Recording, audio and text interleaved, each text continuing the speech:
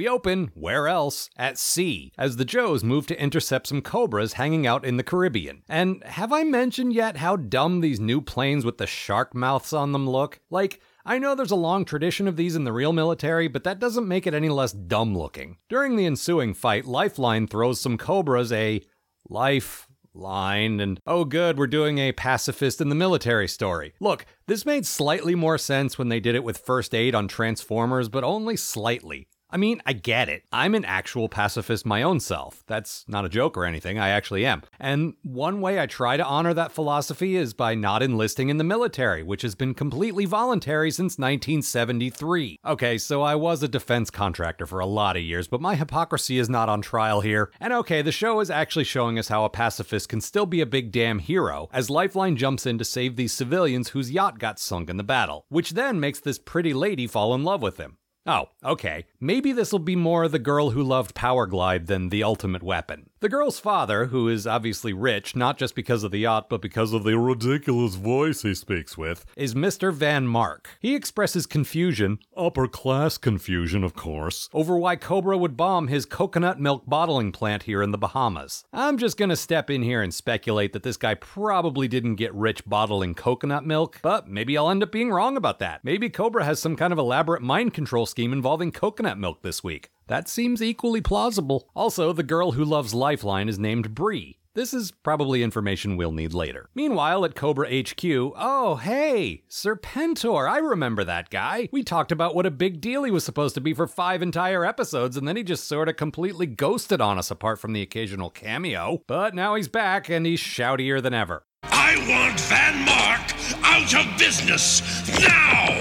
Now! Now!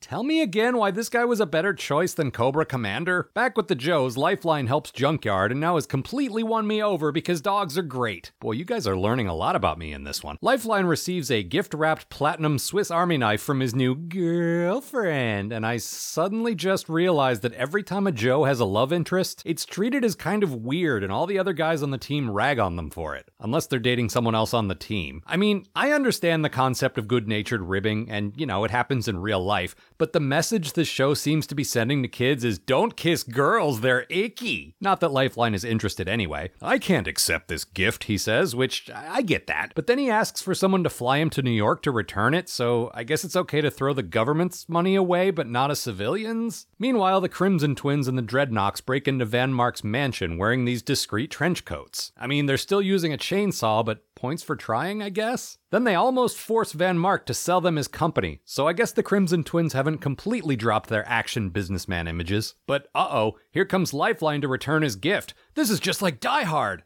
Okay, not just like, but it's a little like Die Hard. Until they knock him unconscious with a vase. But hey, here's the guy who flew Lifeline up here. I think his name is Lift Ticket, and he knows how to throw a punch. Mind you, he punches both Crimson Twins at the same time when everyone knows you just need to hit one of them and they'll both go down. But again, these two just made a special trip to New York to return a knife, so efficiency is not exactly priority one. Naturally, Bree gives all the credit to Lifeline. Boy, she's got it bad, and he tries his best to let her down easy. Go ahead, Heel. Tell her you don't want her gifts. Break her heart.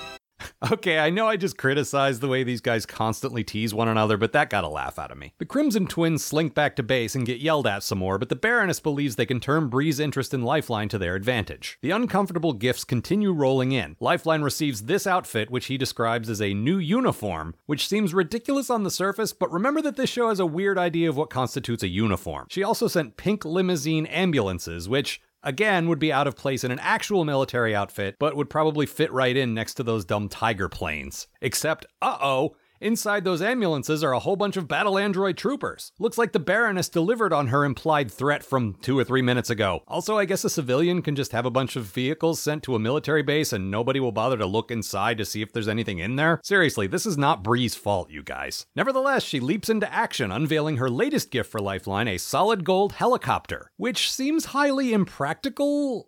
And it is! It gets in the way of the other Joes attempting to defend the base and causes a bunch of them to crash. Despite this, the Joes eventually fend off Cobra, which means now it's the Baroness's turn to get yelled at by Serpentor. Lifeline tries to let Bree down again, but this time she just steals a Joe helicopter, and if this episode does not end with her in jail, I'm going to be very disappointed. And speaking of shady members of this family, oh look! Tell us the truth, Van Mark.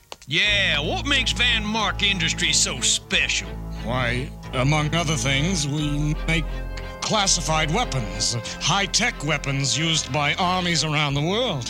Nailed it. Of course, the question now is, how did G.I. Joe not know this? Bree lands her stolen helicopter at her family's ski lodge, which Lifeline defends non-violently by lighting a giant gasoline fire. Lifeline, buddy, I'm not sure you entirely get how pacifism works. The rest of the Joes show up and finish the job. Lifeline kisses the girl, who is somehow inexplicably not led away in chains. She even talks about the possibility of joining G.I. Joe someday, which, no, you know what? That actually makes total sense.